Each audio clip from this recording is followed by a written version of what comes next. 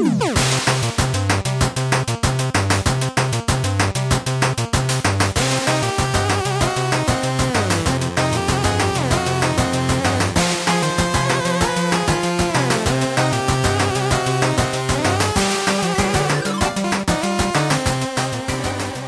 is episode 474 for August 2017, and you're listening to the Spider-Man Crawl Space podcast. I'm your host, Brad Douglas.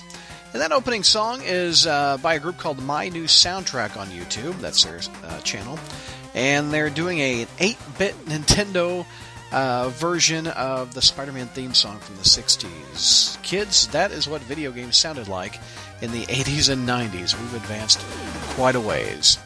Also, I want to give you a heads up, life got in the way. I wasn't able to release the July Spider History in July, so we're a couple days late releasing it, but it's still a fun show. Every show with JR is a lot of fun. Also, I want to give some thanks to our Patreon members who help support the site each and every month with the expensive bandwidth costs of website hosting.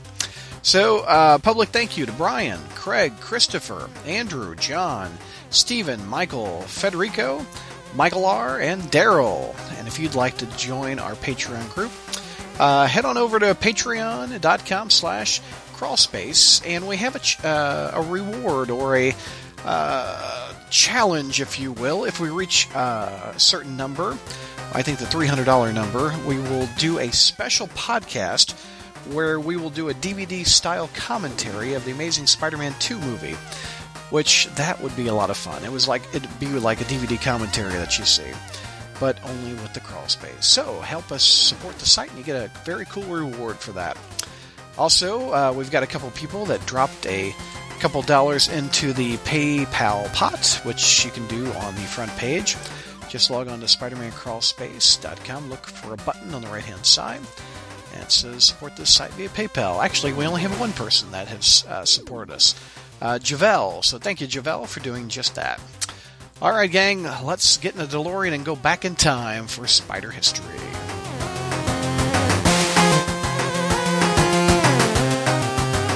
Hey, Crawl Spacers, welcome to our July Spider History. We're going back to 1979, JR, and we're going to look at Amazing Spider-Man Annual number 13, written by Marv Wolfman and John Byrne. Yeah, a little background here. I realized after I committed to this month that there was a very old Spider History, podcast number 73, where we actually talked about July 1979. But we didn't talk about very much. That was back before Spider History found its footing. So it was more or less Brad asking, does anybody remember these issues? And we'd say yes, no, or whatever, and then we'd move on. And that was when the entire podcast, we would cover news, we would cover reviews, we would cover Spider History, we would cover message board questions, and it would be all done in about an hour and a half, and that was it. Wow, I don't remember doing it that way. That's crazy. You're giving me history of the podcast, and I was on it. Well, Brad, we know you forget what you had for lunch yesterday, so I mean it's not surprising. Lunch yesterday. But, it was a sandwich and some chips. Okay, got it. but usually I try to avoid going back. Did you like the Spider History inside a bigger show? I like the separate episodes. Well, it's funny because originally Spider History was all of us that we would talk, and it would just be, do you remember this issue? Spider History really, it took, I'm trying to think here, it took, we started doing them in January 2009. Wow. With podcast number 59. Now, see, the reason is, boys and girls, I have all the Spider Histories that we've ever done. Oh my gosh. I didn't know. I've never seen the flow chart of it. Look at that. Plotted the chart. And the reason I do that, I do this is because, Brad is the one who comes up with the ideas, and, Brad doesn't do his homework or his research, like any... you would expect the newsman to do that, but Brad doesn't do, he's a special kind. He's a special kind of newsman. He can't pronounce words correctly. He can't remember anything, and he doesn't do his research. So, and he's from Missouri, which votes for dead people. Brad is so triggered right now. There's a lot of self-editing going on right now. Yes, Enigma. Shots have been fired. Yes, they have. Wait till we get through the show. Okay, go ahead, JR. But anyway, Spider, it took us a while. I mean, like I said, the podcast we did everything in an hour and a half. Yeah. And then it just, I miss those days. Well, originally the podcast was just 3 people. It was just Brad and you and the late Kevin Cushing, who is not actually dead. But, okay, he's dead to us. But he never got anywhere on time, so he's the late Kevin Cushing. I thought that was always the one that was late. But back then he didn't want to be known by his real name, so we called him Morbius. Yeah. Yeah, and I was Spidey Dude. Yeah. So anyway, you guys were it for 2 episodes, and then Brad got this weird idea. You're the Captain America of the damn show because by about the 3rd or 4th episode you came in. Anyway, so but Brad was experimenting with ideas and things of that nature, so he came up with Spider History and hallucinogenic drugs. And it was, I didn't start using those until actually the Joey Z. But anyway, so Spider History was usually very brief, very quick. Did we remember these episodes or issues? And so we would just go through them real quick. Sometimes it was like, does anybody remember reading it? No? Okay. Well, that was Spider History, folks. And then slowly it kind of found its way, and my ego kind of took over the whole concept. Shocking. Your ego. And, this is. And you're a living planet, JR. Yeah. Wow. And, you're going to be played by Kurt Russell. Well, hey, that's not bad. I don't have a problem with that. Either Jeff Bridges or Kurt Russell. I'm, not complaining. But anyway, it wasn't until we did the issue with the Hypno Hustler that it started to find its way, that I actually started to kind of figure out what to do with it. And then finally, a few months later, the classic Joey Z is when we finally, we finally kind of locked it down to what Spider History was going to be. Hornacek says Spencer is Star-Lord. That's a good one. That's a good one. I never even thought about that. Yeah, that's nice. That means that someday Spencer has to blow you up. Yeah, well, his mother will probably do it first. So, anyway, I said, but anyway, I think was that the first time on this one? Because I have a fan who hates it, who loves it when I say, but anyway, about 10 times a podcast. So what the point I was making was eventually we probably will go back and redo some of those old months because we really didn't talk about these issues. So for the record, officially, we're retreading previous content now. Yes, we are. Well, I did yes and no because we did not discuss the annuals. We did not discuss the annuals because we don't do that on Friday Night Fights. The bus. JR has been thrown underneath it. He deserves it. Well, no, you don't do them on Friday Night Fights. That's why we have to do them on Spider History to do them right. So anyway,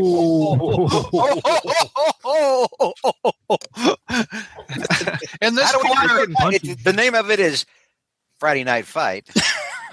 And all we do is focus on the fight. I mean, we don't give all the other boring crap. We focus on what's important, on beating ass. I think actually the reason they don't focus on the other stuff is because they can't make it interesting. Whereas in Spider History, we make it interesting. So George has just made this a Friday Night History fight. And Zach and I are spectators. George he has never forgiven me for Secret Wars #1.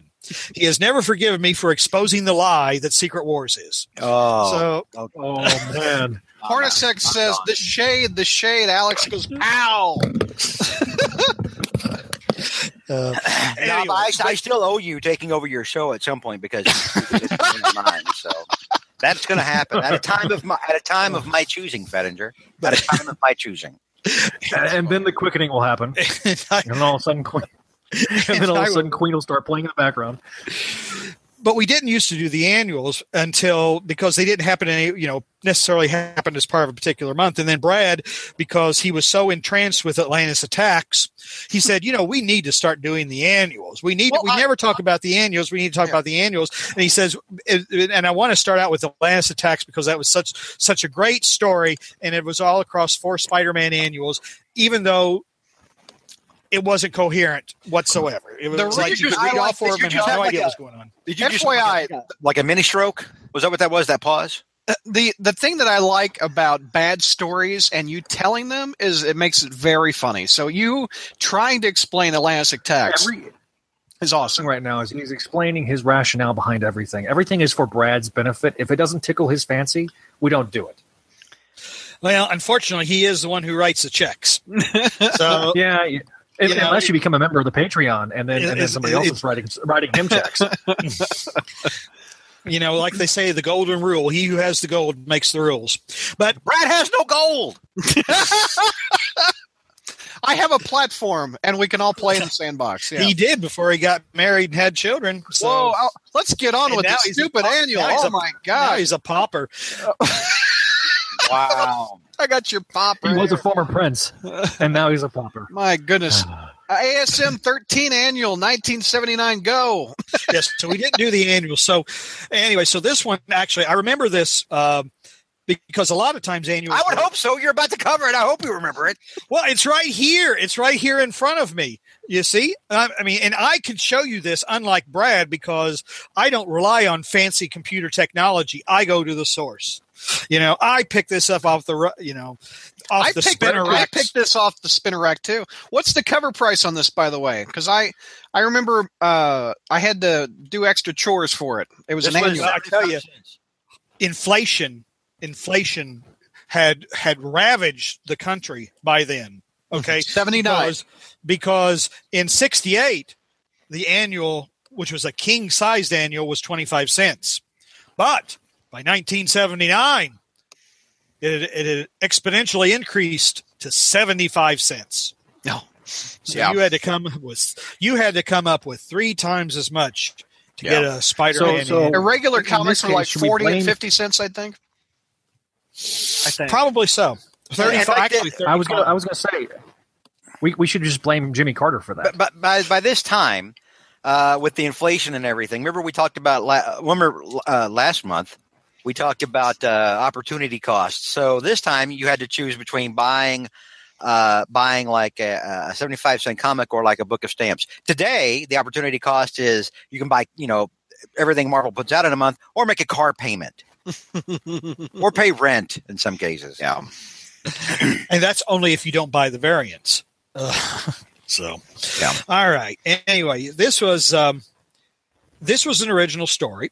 Because I think the previous one, number 12, wasn't number 12, Brad, annual, a reprint of Amazing 119 and 120, the Spider-Man fight with the Hulk? Yes, it was. It had a new burn image on the front, which was awesome.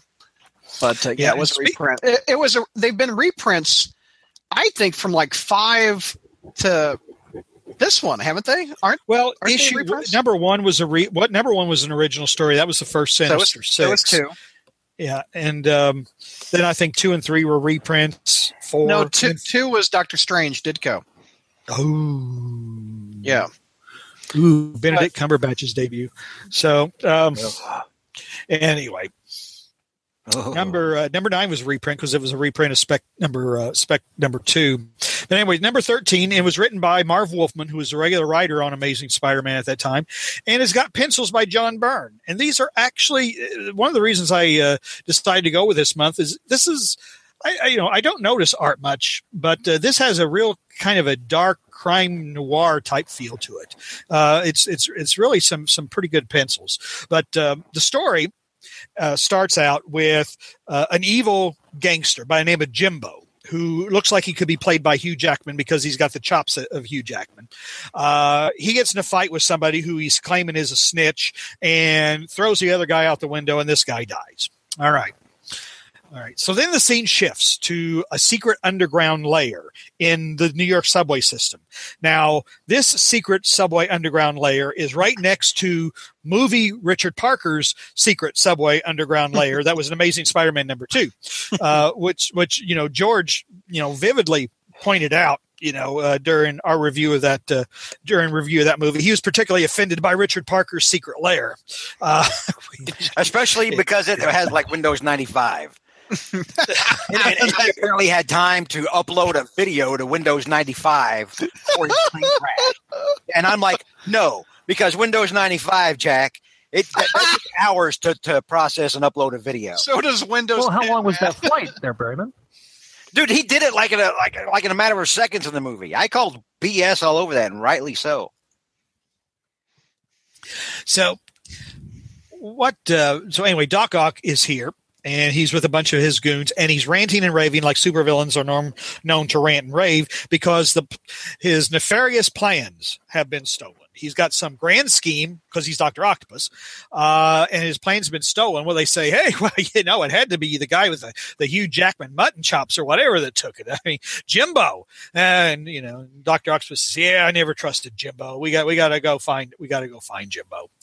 So anyway, Spider-Man is fighting crooks in a web house.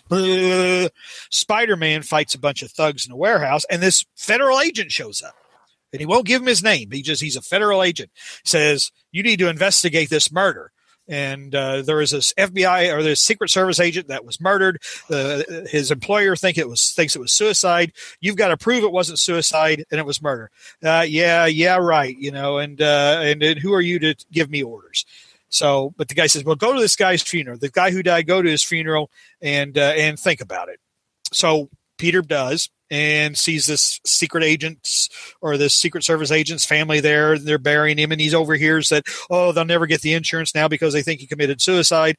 So Peter goes home, and he's sitting at home, and he's thinking, well, golly, that is kind of a crappy thing that happened to these people. Maybe I should help out. And then the agent that confronted him just walks in and says, you're going to help me now, aren't you? And Peter says, what the heck are you doing here? Why are you here? And the agent says, well, let's not fool around anymore. And he, rips open Peter's jacket and shows that he's Spider-Man. So he knows he's Spider-Man. So in this long through these various convoluted events, this agent keeps pointing Spider-Man to the action. To where this Jimbo is, to where Dr. Octopus is. This agent keeps showing up. And really, you can see where this is going already. But this agent keeps pointing to where, well, that's a nice figure. Certainly better than that Hulk Goblin one.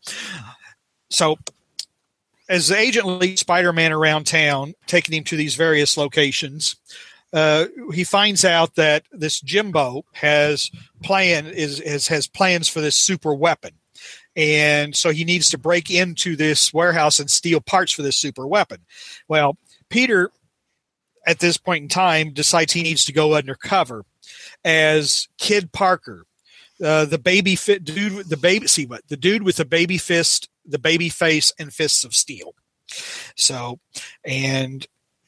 anyway, so he ingratiates himself to this gang, and Dr. Octopus shows up looking for Jimbo. And this is where Dr. Octopus recognizes Peter and says, oh, by the way, I got tired of conning your videoed aunt with my phony marriage proposals. So this is one of those where I guess Marv looked at Jerry Conway's old stuff and with the wedding, and Marv said, you know what? That was really stupid. Doc Ock proposing to Aunt May and everything like that. So I'm going to retcon it. Oh. And I'm going to have, Doc Ock say that he was just trying to con her with these phony marriage proposals. So, and then this was retconned later. Yeah, and this was retconned later. So, and now Doc Ock really did like Aunt May, but it's kind of gross to think about. So anyway, but anyway, Peter gets found out. They weigh him down they knock him out, weigh him down with rocks, throw him in the river. He comes up, the agent, finds him again and leads him to another place. And eventually it all winds up at this construction site. And Spidey and Dr. Octopus fight it out. Jimbo is confronted by this agent who has been following Peter all around, and Jimbo is scared to death of him, says, it can't be you, it can't be you. And he falls off, like in all classic villain stories, villains like mysteriously, they don't watch where they're going. They back up and they fall off something to their death. Well, Spider-Man saves him, and he confesses that he actually killed this other federal agent the guy's been referring to. Next day, Peter decides to drop in on the widow of the agent who supposedly committed suicide and was murdered. None of this is making a rat's ass worth of sense the way I'm telling it. I told you I was not as prepared for the second one as I was prepared for the first one. You're fine. So, actually, this is the drunk uncle telling you a story. Drunk on Diet Mountain Dew. It doesn't take much for JR. It was a bootlegging.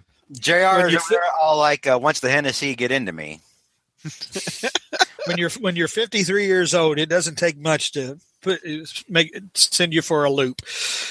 By the way, JR, I wanted to share with you. I thought it was kind of awesome that on our Facebook page, Daniel shared the posts that were live with JR for Spider History. He goes, "It's Spider History time with JR! Exclamation point. If you're a longtime fan of the crawl space and you've always, in all caps, wondered what JR looks like, here's your chance." Look at you, rock star. You don't even have a Facebook page. It's like Christmas come early, kids. Well, I mean, for the longest time, JR was. That's why we have this. Oh. As monster of the Spider-Man crawl space, though. It was like we had one little. Oh my gosh! Enigma goes. JR's tongue had a stroke. That's pretty well what it felt like. Yeah, but like JR was a Loch Ness monster because he only had one image that he posted on the message board that he looked completely and utterly miserable. It was like, JR, why are you so sad? Now, a long time ago, I asked every member of the panel to give me a picture. And what did JR do?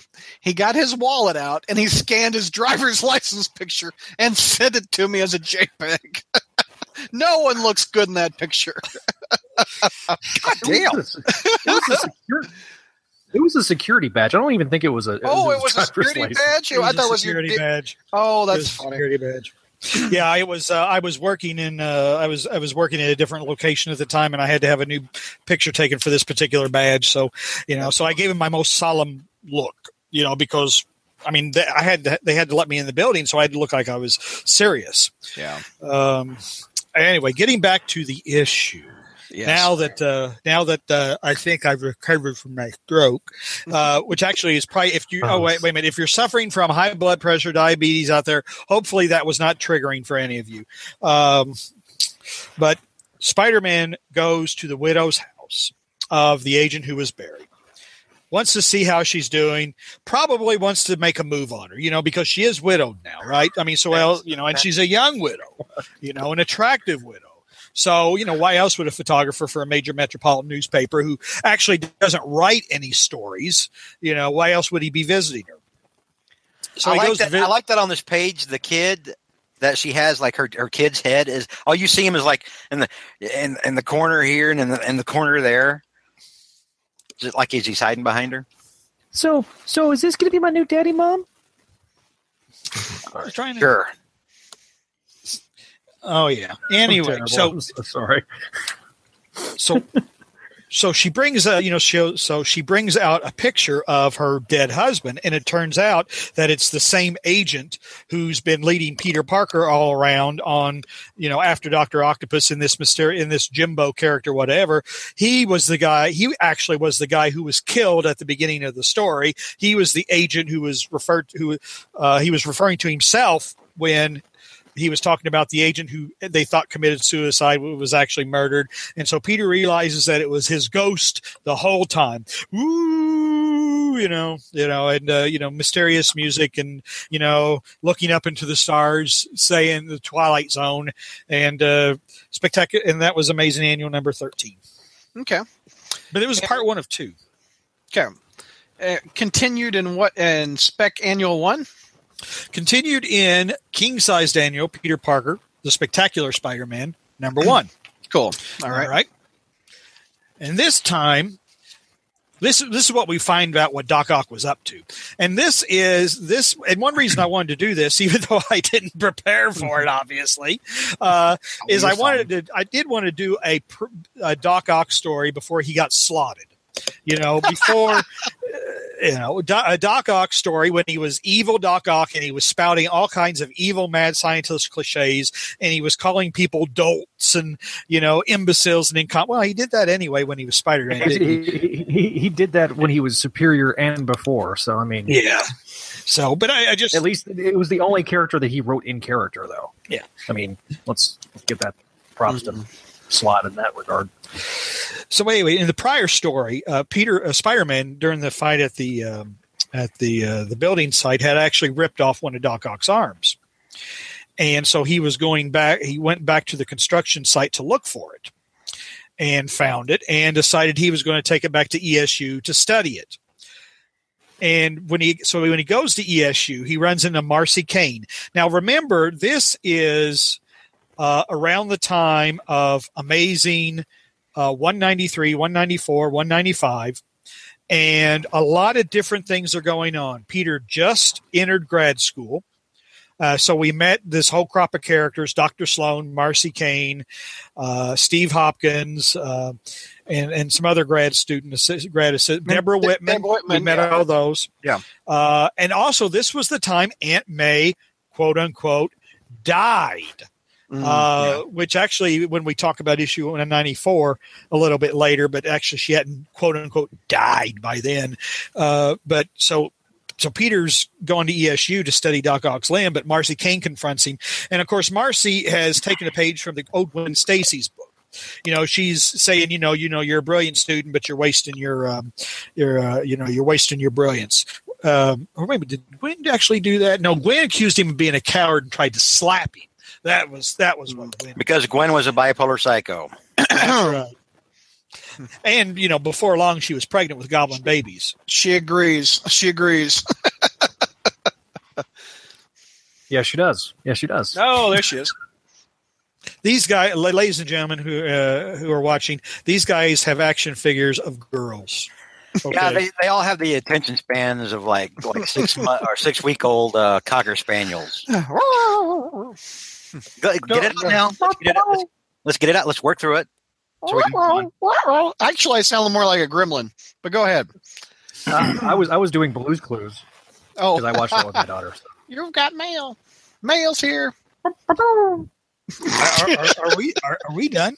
Yeah. Go ahead. This is why I tried to say let's steer away from the props and everything. But Zach can't focus long enough to do that. He's got to do stuff with the whole time. And then Brad joins in, and Brad's like, "Oh, it's like putting two Furbies together to talk to one another." It's disturbing as all hell. Meanwhile, JR is trying to be a professional and trying to get through this whole thing. Go ahead, JR. All right, take another sip of Mountain Dew here. Anyway, Marcy's ragging Peter, saying you're this brilliant student or whatever, but your grades suck. You don't show up to class. You don't show up for anything. You're a loser. But Professor Sloan happens to see this whole conversation, and he's, Marcy's ragging on Peter's hind end, but boy, I think she's doing it for another reason that maybe she's not even aware of. Well, of course, you missed a key reference here in their dialogue, JR. I did at the start, yeah, right at the start, right as Peter responds to her. You missed a key point there. Is that where he talks about the Ant-Man's funeral? That's when he talks about the ESU campus. Oh, they were. You see the transgression now? For what, lady? I'm the one everyone says turned chicken during the attack on the ESU campus by Swarm, the Bee-Man. Yes, nice a Swarm reference. Oh, and why? And we don't have the late Mr. Cushing to define who Swarm was for us. So everyone will just have to just wonder who Swarm is out there because Kevin Kent is not here to tell us who it is. Yeah. Anyway, or they can go back and listen to the first episode of Friday Night Fights. But don't do that until you listen to the episodes of Spider History first, which completely missed the whole Swarm thing to begin with.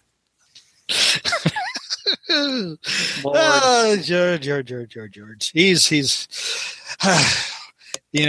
like a son to me. So you're no father of mine, Mr. I Hate the Secret Wars. All right, getting back to the matter at hand. It looked like at that time that Marcy was being set up as another love interest for Peter. Mm-hmm. But of course, as we know, Marcy was really an alien from the planet Exlaxia or something. That sounds like something you would take as medication. Yeah, Exlaxia. Yeah, or Trilaxia or whatever. She was actually this alien, and she was an old squeeze of Jack of Hearts. And then I think at the end she went back to her native planet. Yeah, now that one, honestly, that one did not see that one coming. No. Marcy, I mean, it wasn't just that, but she had the whole thing with the hair. Yep. Remember? Yeah. I mean, it's We had this whole subplot of why she was wearing scarves, and so this went on for a few issues, and then Steve Hopkins played a trick on her and yanked her scarf off, and there she was with this buzz haircut, and her hair was brown, and we got this sob story of her dad having a Marilyn Monroe fetish and making her dye her hair blonde or something like that. And then she's a primo example of writers not knowing what the hell to do with a character. Hey, look, it's the modern day Carly Cooper. I'm sorry. Well, but Marcy wasn't an editorial mandate, Yeah, so, and Carly was a Mary Sue forced into the story. I mean, yeah. No one told Peter how cool Marcy Kane was. Old girlfriends didn't come. Mary Jane didn't come up and said, "Well, Peter, I rejected your marriage proposal, and when you were shackled to J. Jonah Jameson, you missed one of our dates, and I don't want anything to do with you. But you ought to go hang out with that Marcy Kane at ESU because she knows where it's at." She's just perfect for you, Peter. What have I done?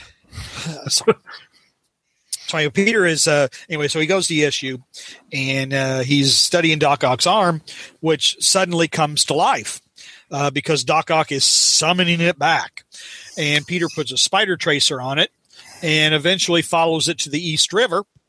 And he and Doc Ock get into this fist fight, and eventually they wind up at the Brooklyn Navy Yard, and we find out that what Doc Ock has been after all along is he is planning to steal a nuclear submarine. All right. Yes. That's the Jimbo. That was what the plans. Jimbo had the plans for this atomic submarine the Navy was working on, and he had stolen those from Doc Ock, and Doc Ock got him back. And so Doc Ock gets into his octo sub. Or no, he doesn't call it. He doesn't call it an octo sub. What does he call that thing? It's a big octopus that goes underwater. Boy, I'm looking at a little bit of the art here, and he calls it Octosphere. Ock has worked out. He has like a six-pack.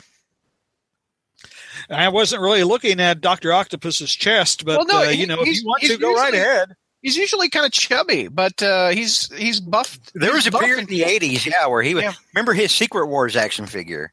Yeah, he was chubby pretty at all. Yeah. Oh, and speaking of, looking at characters, I was looking at Spider-Man's chest since, Brad kind of got me started looking at these guys' chests, and he has on page 30, he's got web pits. Oh, actually has a web pit. So, is there a thing on there that says was it designed by Tony Stark? And you look at Dr. Octopus's Octosphere, and he's even got an octopus on it, and it looks like the front of his new Octo Hydra, Spider Hydra, Superior Hydra Octopus shirt. Boy, that does look like a Hydra puss. So this is who's the writer here? Bill Mantlo. So Bill Mantlo is foretelling the Superior / Spider-Man / Superior Octopus / Hydra / Secret Empire pile of crap. Which, does anybody know what's going on in Secret Empire? I tried to read the first two issues and couldn't. I had to have Spencer explain it. I loved. Let's mention Conway's response. Let's mention. Did you see that, JR? I saw it. No, I didn't. So on Twitter, somebody asked Conway. What did they ask him, Brad? Like, what did he think of what was happening in the Secret Empire with Punisher or something like that? What do you think of the Cap being bad or something like that? Yeah, and he said that basically he's just ignoring Secret War and just waiting for it to be over, or Secret Empire and just waiting for it to be over.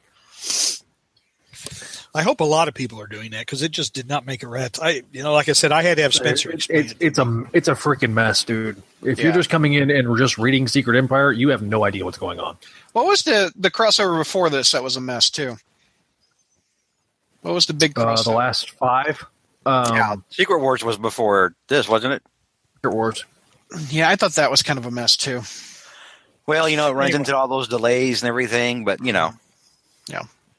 Now we'll just get different artists because artists don't sell books anymore. It's just writers. And Spidey Dude's about to show us his pits. But anyway, yeah, a little something extra for the crowd. Oh, yuck. so after this big fight with Dr. Octopus, and he finds out that Dr. Octopus and Dr. Octopus goes into the octosphere and submerges, and Spider-Man gets fished out of the water by the military. Spider-Man finds out all about the atomic sub. So then he, let's see here. He finds out that Dr. Octopus is going to steal this sub so he can blackmail the world. Spider-Man goes to the Brooklyn Navy Yard, steals the sub and starts taking it down. Spider-Man is there at the hatch, and he goes down underwater, and he pulls off the hatch to get into the sub, and he lets in all the water, and then the sub is starting to sink. And so Spidey and Dr. Octopus have this humongous battle while the sub is sinking, and then Spider-Man says, "Holy cow, we're going down!" And it's like, I'm not hanging around fighting this clown, and I'm not even going to bother to save his butt. He can take care of himself. I'm getting the heck out of here. Yeah. So Spidey gets out. Dr. Octopus gets stuck. A hatch closes on his arm. He goes down, and of course, Doc Ock is dead. We know that Doc Ock is dead. He's dead. He's really dead because there's no way he could possibly escape from this. It reminds me of Spider-Man 2, the movie. Doc goes down in water, drowns, allegedly. But by the way, I will not die a monster. By the way, JR, Spectacular Mike McNulty, who you refer to as Fake Mike, is in our chat. Oh, Civil War. Yes, Civil War 2, Mike. And he points out that Civil War 2. Way to just totally hijack my point, Brad. Oh, I'm sorry. I read it right when I went to the chat. Grief. So anyway, sorry. Yes, he points out that Civil War 2 was the event before this, not Secret Wars. And I have responded that it's already that it's being forgotten that fast. At least from me, it was. Yeah. Sorry, George. I spoke. No, you're not. You're not sorry. I'm not.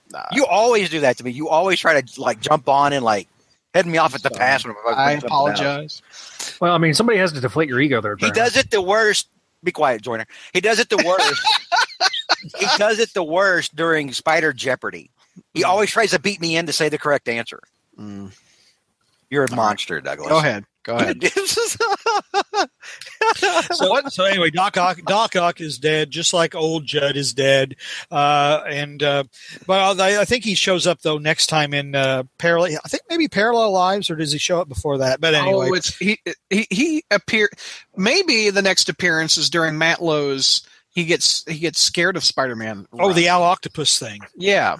Okay. Because Parallel Lives is in the 90s, so this is the 79. Al Octopus thing, that was awesome, which we covered in 2 parts, by the way, on Friday Night Fights. Oh, I must have missed those. What's the that next was the creepiest wink I've ever seen in my life. So anyway, those were the Spider annuals. Okay, we've got. Oh, sorry. Go ahead. What? No, I'm going back and forth between screens here, and George was I'm on the delay where George was lecturing me, so get used to it. Yeah. So anyway, go ahead, Brad. There's one annual, but I don't think you're prepared for it with the Marvel Team Up Annual 2. Do you want to do that at a later date?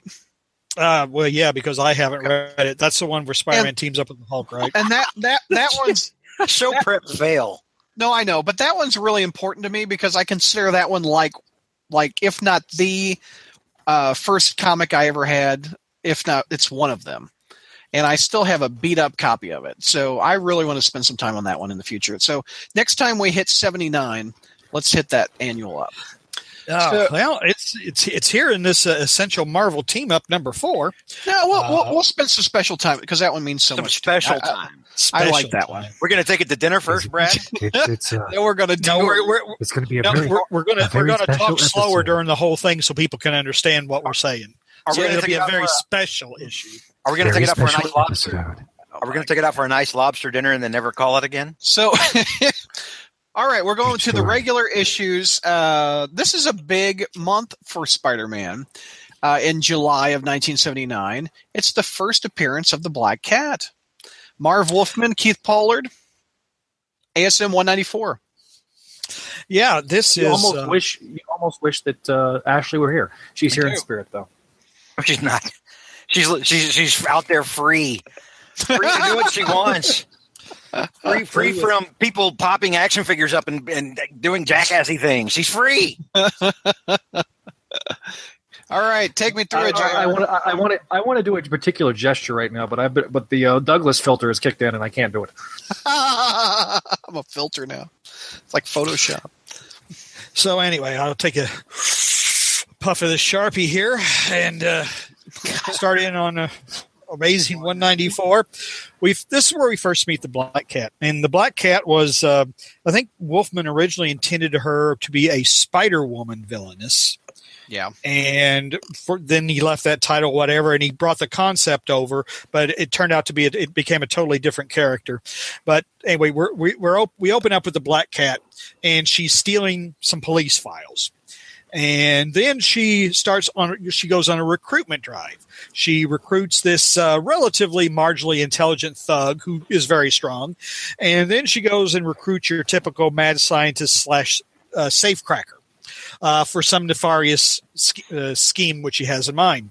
Well, we segue. Peter is visiting the Restwell nursing home, where Aunt May is in a nursing home. Yes, he has finally decided to commit the old biddy. She's, I mean, look at her. I mean, she looks so much different than she does today. Look at that. Now she's getting shaken down by S.H.I.E.L.D. By Samuel L. Fury. Yeah. Yep. Now she's, now she's been de-aged about 20 or 30 years or whatever, and all glammed up. And I guess eventually she'll start looking like Marissa Tomei, because after all, the comics now have to emulate the MCU, right? Well, because she's eventually going to do, what's that Brad Pitt movie where they keep getting younger and younger and younger? Benjamin Button. That would be Benjamin Cocoon? Button. She's going to be a Benjamin Button. She's going to surpass Peter at some point. Yeah, but so everything like in Secret Empire, it's the Chitauri are in Secret Empire now because the comics have to now have to follow the movie universe. Yeah. Hey, does that mean we're going to see the Watcher now more often since they appeared in Guardians? We won't see the Watcher. We'll see Watchers, but we're not going to see Uatu because I think Uatu is with Fox. That's what I wondered. I was wondering how we could see the Watchers. I guess that's the loophole, right? We can't see that. I think they're shared. But we can't see the Watcher. But so Peter's visiting Aunt May in the nursing home. Like I said, he finally got tired of the old biddy and he put her away. So he's going to visit her. And so he goes and he, says nice things to her or whatever. And then, before, I'll go visit the old bat and then dump her off and forget about her. So as he leaves, Dr. Ludwig Reinhardt is watching. And Dr. Ludwig Reinhardt is running this nursing home. And Brad, you've asked this question before, and we gave you an answer. And so we'll see if you actually remember now. Spoiler alert! Who is Dr. Ludwig Reinhardt? When did you give me this answer? Oh, dude! Actually, I think actually we gave it the first time we discussed this issue back in July of 2009. So we I remember. I remember because I read it this past year. It's Mysterio, right? Whoa! Wow! Give the man a cookie. He remembered. I only because I read it this past year on Marvel Unlimited when I did the read through. But yes, okay. I don't remember you telling me in 2009, but well, I do. So anyway, I just wasn't going to say anything. So Reinhardt's watching Peter leave, and of course, right now we all think that Reinhardt is just this nice guy who's running the nursing home, but he's being visited by the burglar. Because now we first saw the burglar back in issue number 107. Oh, actually, we saw him first in Amazing Fantasy 15. Blah blah blah. Yeah, blah. But that's not important right now. We saw him return, but he wasn't identified in issue Amazing number 170, I believe, the Dr. Faustus issue. That's a lot of months in between building this up for 200. Well, it was Lynn Ween started that subplot, and he was gone 10 issues later. So right. I think this is Marv just after he got his own stuff going. Thought, oh well, that'll be a great way to lead into issue number 200 if we hold him back a little bit longer and then have the story unfolded by issue 200, which was logical actually. So in 193, the burglar appeared and threatened Reinhardt and said, I went looking for something in that old bat's house, and that's when I killed her old man, and now you're going to help me get it. And so then of course, the next issue in 195, we find out that Aunt May has died. But we're not there yet. Issue 194. So Peter leaves, and so Reinhardt and the burglar have one of those villain conversations. Spider-Man goes to the Daily Bugle because during this time, as you remember, after Spider-Man and Jonah had been handcuffed together in a devious plan hatched by Spencer Smythe, Spider-Man was knocked unconscious, and Jonah had the opportunity to unmask him. Well, Spider-Man, we never found out, we didn't find out what happened. So we're left with, does Jonah know? And well, it's bugging Spider-Man as well. So he runs into the Daily Bugle and he wants to get the truth out of Jonah, and Jonah just says, "Don't you wish I have a special surprise for you?" Which I don't know if we ever knew what that was, frankly, because Wolfman left and Roger Stern finished all his subplots up in issue number 206, and then Denny O'Neil came and crapped over all the rest of them in 207. So, but some shade being thrown by Fettinger tonight. Yeah, as he does often with him. Yeah. So leaves the Bugle. Now Peter actually is not working for the Bugle right now. Peter was fired. And he is working for the Globe and Barney Bushkin. And in this issue, I believe we meet the mysterious April May, who stops Peter there and says, "I want to talk about your photos because your photos are scrumptious." And Peter's some quick trivia: April May was almost a Spider Jeopardy question here before last. Okay, almost, but she wasn't. No. Wow. Under the chicks category. I thought it was too obscure. Oh, April. Okay, I got her. Got it. Here's a picture of April May, by the way. She sounds like a James Bond side piece. April May. What's your name? April May. April May. Yeah. What's your name? So she was with the Globe, and she and Peter started out on a bad note because Peter kept blowing her off, and I don't know what the Wolfman's plan was for her, because Spider-Man, curiously, during one incident when he was teaming up with the Punisher, referred to April by name twice, which to me was kind of a hint that April was eventually going to remember that and wondered why Spider-Man was calling her by name. But that was just a guess of mine, because like I said, Wolfman, I think, left around issue 204, after 204, because I think this was when Shooter came in, and at that time, Marvel had that writer-editor thing going on, where not only the writers were also editors of the titles, and Shooter decided to end that. And JR, I read an article by Marvel historian Peter. Is it Sanders or Peter Sanderson? Sanderson, I think. Sanderson, yeah. And he said that the original plan for April May was to bring her back as a villain named Facade. Nice. Which would have been better than what we got. Yeah. So, which was nothing. Yeah. So Peter, like I said, that was so there we meet April May, and Spider-Man's out swinging, and he sees a black cat, and he decides to follow her, and follows her to this gun dealer where she's going to buy an arsenal.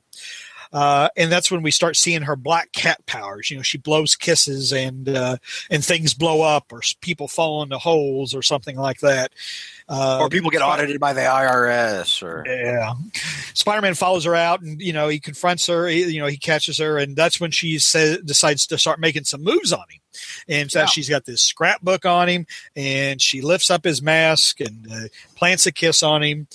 And, this is in Spider-Man's heart now is starting to go pitter-patter because you realize Peter's going through a rough patch. Mary Jane wrote him off once and for all.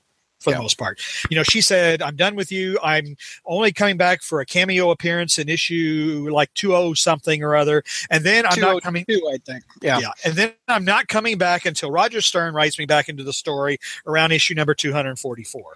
And so Peter, if memory serves right, this is like the first female villain that's flirting with them. I mean, Medusa didn't really flirt with them. Did Princess Python flirted with him. Oh, yeah, that's right. That's right. Okay. Yeah. This is the first relationship with a superpower, though. Super-powered person. Well, she's not super-powered yet.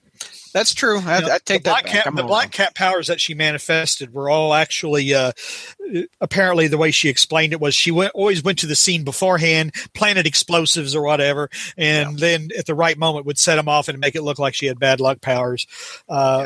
But anyway, what the whole gist of the plot is, she had stolen these files. She had stolen 4 files, and 2 of them were on the thugs that she had recruited. A third one was on the arms dealer, and then the 4th was on a Walter Hardy. And so Peter does some research, finds out Walter Hardy is incarcerated. He had a daughter, and guess who shows up to bust him out of jail? And that's why she hired the safe cracker and the thug, and why she bought the arsenal to break her father out of jail. She demonstrates her bad luck powers and blows Spidey up, and we are to be continued. And then we go into issue number 195, which is the conclusion of the story. She gets Walter out of jail, and then she appears to die by falling to her death in the Rocky Shoals. But 10 issues later, she comes back, and from then on, she becomes a rather memorable foil for Spider-Man. She becomes one of his paramours, and she becomes one of his what? Isn't that paramour? Paramore. Paramore. Yeah. Paramore. It's also the name of a group. Paramore. Okay, that's spelled like Amore. Okay, Paramore. Paramore is an American rock band from Franklin, Tennessee, formed in 2004. That'll be darned. Okay, I think I'll just stick with Paramore then. I was surprised that Brad actually knew who Paramore was. That's kind of. Well, I'm hip, man. I give up. Interesting. Anyway, this is also where Ned Leeds comes and clocks Peter. Oh no, I was in issue 193. So we have the whole Ned and Betty thing going on too here in the background, and but this was during Marv Wolfman's run, and I always thought Marv Wolfman's run was a very memorable run. It only lasted a couple of years, but there were a lot of things going on. You had the marriage proposal, which was turned. Yeah, you had the marriage proposal that was turned down. You had Peter entering grad school. You had the Black Cat introduced. Our very own Spectacular Mike has said, wasn't this also the story where Peter is facing some comeuppance for his affair with Betty Brant Leeds? And the answer to that would be yes. Yeah. Yes. So it was definitely it was a memorable time. I just remember really eagerly anticipating the next issue during the Wolfman era. Yeah. So. And at the end of the 195 is when he finds out Aunt May's quote unquote dead. That's right. He gets a telegram or whatever that says, "Remember those telegrams? We're sorry to inform you that May Parker has died." And of course, this resolves itself in issue 200. So, the just reading the Black Cat figure in here. It just is so different than the crime lord that we have now in the current books. Stabby McKillerton. Yeah, it's just she's a fun-loving character that doesn't. It's so out of character, isn't it? Well, I guess Slott had different plans for her in his notebooks full of fan fiction. Yeah, it's really sad what's happening. I mean, it was. She was an interesting character, and it was interesting. I mean, like I said, because early on, early in Spider-Man history, you thought of, or Gwen was the good girl, Mary Jane was the quote unquote bad girl. Gwen was the girl he was supposed to marry. And then, years later, the situation kind of turns around. Mary Jane is now the wife, the dutiful wife, and then somebody else is the bad girl. And, there was a dynamic between Mary Jane and Felicia. I mean, Mary Jane just didn't trust her, and it was kind of, that was Mark Millar did a pretty good job with that in Marvel Knights, his Marvel Knights issue, and then Roberto Aguirre Sacasa had a pretty memorable Black Cat story. I think Mantlo did so much with her in Spec that made her. I mean, Wolfman started a strong origin for her, and Mantlo just continued it over in Spec. I thought, and then Al Milgram's turned it into the crapper.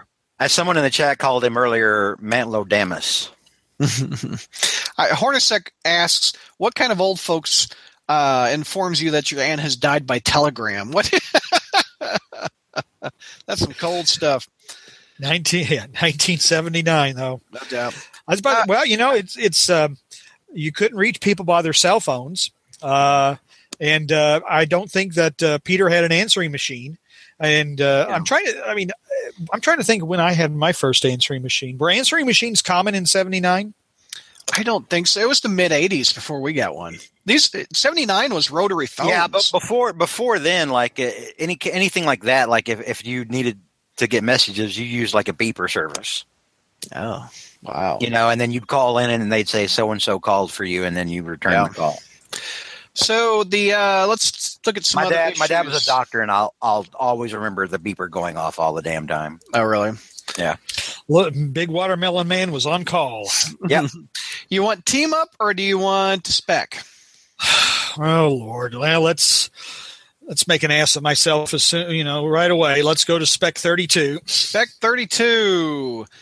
July of 79 came out, written by Bill Mantlo and Jim Mooney on pencils. Yeah, boys and girls, I'm actually having to bring out the essential issue, and we will go through this together.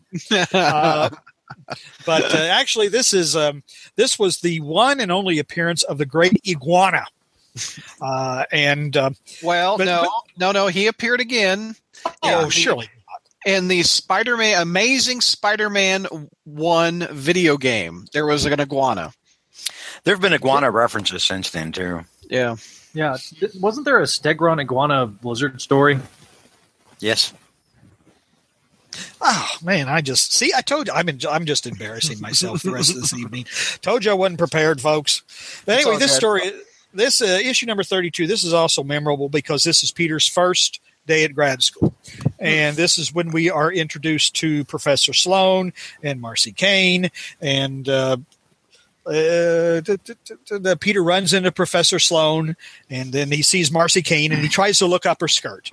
That's our introduction to Marcy, is Peter trying to look up her skirt. Because, as you can see, Peter knocks Professor Sloan down. He helps pick up Professor Sloan's papers, and then Marcy shows up, and I'm looking at the panel right now. Yeah, he's peeping. He's peeping. Peeping Peter Parker. Peeping Peter Parker. But anyway, so Kurt Connors is looking at her legs, but of course, sorry, because he's a good boy. Yeah, he's Aunt May's good, but Aunt May would never raise a young man to look up girl skirts. So, but anyway, Dr. Connors Dr. Connors was a semi-regular character here for a while too. He was working at Empire State University, so Peter would run into him occasionally, and we find out that Connors has been experimenting on an iguana, another one of his crazy mad scientist stunts, and actually this is one of those short 17-page stories. So They trimmed them down. Refresh the listeners why they cut Marvel Comics down. Well, they were trying to, I think for a while they were trying to keep them at the same price. I think that's why they went from like 20 pages to 18 pages to 17 pages. And then then they decided to go ahead and boost the price. And I think that's when we got the standard 22.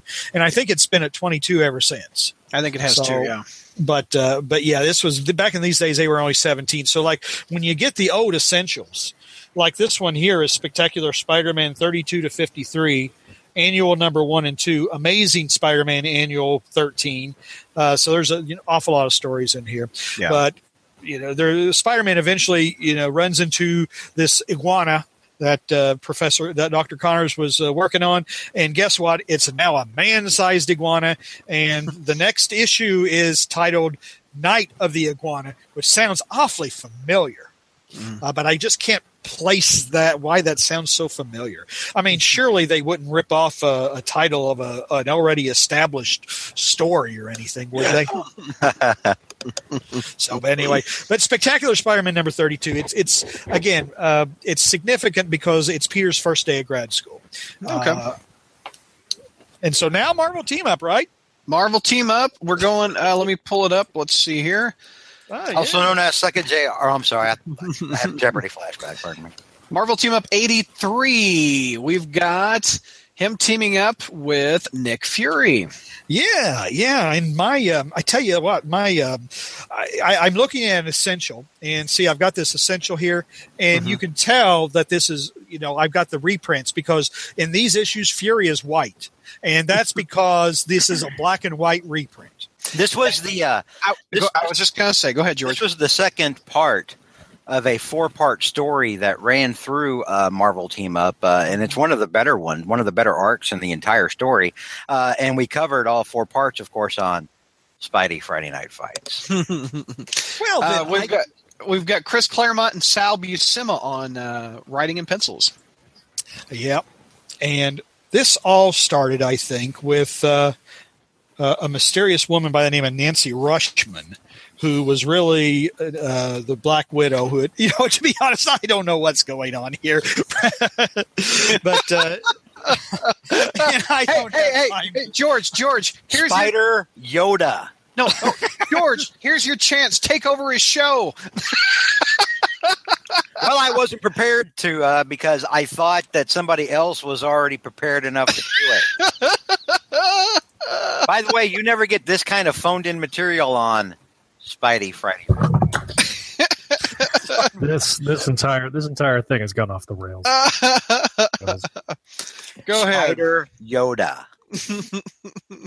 You're the one that coined that term there. And I'm the one that took it away from him, and I can do it as many times as I want to. So, all right, Nick Fury. Okay. Yeah. Anyway, so Black Cat loses her memory, becomes Nancy Rushman. Spider-Man gets the hots for her. Nick Fury, Shang-Chi, the Silver Samurai, they all get in a big fight over 4 issues. Black Widow gets her memory back and says, Spidey, maybe you were horny for Nancy and maybe Nancy liked you, but I'm not Nancy and I don't have Nancy's feelings. And so that was Marvel Team Up. That was the shortest summation. That was the story. This is the level of quality, content-rich coverage that people have come to expect. Well, since we finished, rather than make crap up, which I have been accused of doing, I have decided, to maintain my integrity. I am maintaining and I am admitting that I have not read the story. Rather than string you along and try to fool you into thinking that I prepared, Join us next month, kids, when JR phones in some more crap. History, what happened in this month? Yeah, according to this cover, Stegron's on it. And then we had this other story. Well, also came out this month in July of 79, Spidey Super Stories 41 with Nova. We just took messages. Yeah, do you want to not cover that one, JR? Nova and Spider-Man team up against Doc Ock, it looks like. I stopped collecting Spidey Super Stories at number 25 because all the comics went to 35 cents and I had to drop one. Yeah, it was Spidey Super Stories, yeah. And the Electric Company magazine came out with Spider-Man in it. I remember, did you guys get the Electric Company magazine? Do you remember that? No. I bought it because there was like a 4-page Spider-Man story in the back of it. I remember that really well. Also, thanks to our friends over at spiderfan.org for giving us this rundown of what came out for what month. So, and it looks like Spider-Man makes a brief cameo fighting one of my least favorite villains, which is Arcade, in Uncanny X-Men 123. Okay, let's see. Arcade just keeps haunting you, doesn't he? I like Arcade better than Mojo. Brad. Well, I mean, last month we talked about Arcade. Yeah. In the news segment, and this month now he's haunting you in Spider History. I think we need to do a Friday Night Fight involving Arcade, just to spite Brad. What do you think, George? Oh man, I was about to say, he was in a Marvel team up with Captain Britain. Surely we can find out when that was. I should. There should be some kind of payback for all the little props and all the little crap going on, and yeah, I think maybe we'll have to do that. Enigma wants to know, JR, how hard is it to research a good fight? I don't think that's what he's saying. Oh, no. I don't think he's calling it a good fight. I think basically he's taking up George's mantle here and accusing me of phoning it in. Well, he's taking a shot at me because I said that that we're actually prepared when we do Spidey Friday Night Fights. And but the thing is, though, is that I have to have a good concept when I cover it because we do context. Brad and I actually talk about this time frame in Spider-Man history and what all the different things that are going on. But what we focus on is the fight. But we always give context, and that means we have to do prep work. And that's the kind of quality that you've come to expect on Spidey Friday Night Fights. I will gladly pay for JR to make shit up, is what Ninja I can't make it up anymore because Brad won't let me use that word. Let's see. I just said it. Yeah, okay. Well, you're the host, I suppose. And Fake Mike here is trying to prove how smart he is here. Answering machines were being sold in the U.S. as early as 1960. Well, you know what, Fake Mike? They didn't get all the way down to southwestern Indiana by 1979. I can tell you that. See, there's a difference between things start being sold and when they're actually commercially viable. We had TV in the early 30s. Yeah. But they weren't in everybody's house. That's true. And Al Gore invented the internet in the 50s, but it wasn't available to most of us until the 80s and 90s. So before we wrap the show up, any other comments from our YouTube people watching this live before we wrap this show up? We've got 20 people, it looks like. And I apologize. And no, Enigma, I don't have a headache. I'm just listening intently to these three guys go, through Spider. We should just be glad he's not total. Just be glad he's not smashed or something. What were you saying, JR? I was about to say, I apologize for not being prepared for the last few issues, but because of my high ethical standards,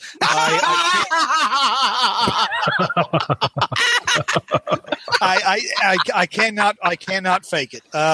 In fact, I can see the people dropping off now. We went from 20 to 18 to 70. Oh, wait a minute, 18. They're going back up. All right. Hornacek says this was the best Spider history ever. Oh, he's well. I was about to say who's writing him the checks this month. How hard is that, though? Really? Really?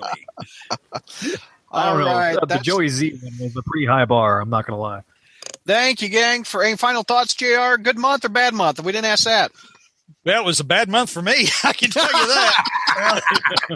hey, no respect at all. I don't get no respect. No respect at all.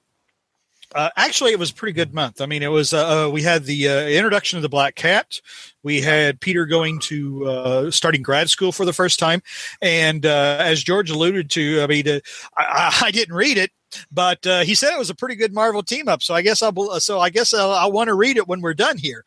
Yeah, all the stuff that Claremont did for team up was really good. Mm-hmm. That's why I retitled Marvel team up Suck at JR on Spider Jeopardy. But it's funny though because I was thinking this whole Nancy Rushman subplot where Natasha, it's very similar to this the Astonishing Spider-Man Wolverine miniseries where this girl is trapped in time with Spider-Man and Wolverine, and Peter and her fall in love, and when they get back to and he's going to ask her to marry him, but they get back to their own time and she's completely forgotten him. So there's something. A little bit similar, not the same, but a little bit similar. Sarah Bailey, she was a Spider Jeopardy answer. That's right. I won one of the Spider Jeopardies that year because of it. Wow. That was the answer. But I only won because George wasn't participating that year. A final note from Enigma. Well, they can't all be winners, JR. Well, I think that's what Enigma is surly, man. I'm not going to lie. surly. Enigma's been surly tonight. that's what my mother-in-law told my wife. When she brought me home for the first time, she said, "Well, Karen, they can't all be winners." So, I'm used to it.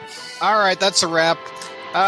YouTubers, all 6. We lost a few, JR. Thank you Now we're all down for to 16. Thank you all for watching. This has been fun.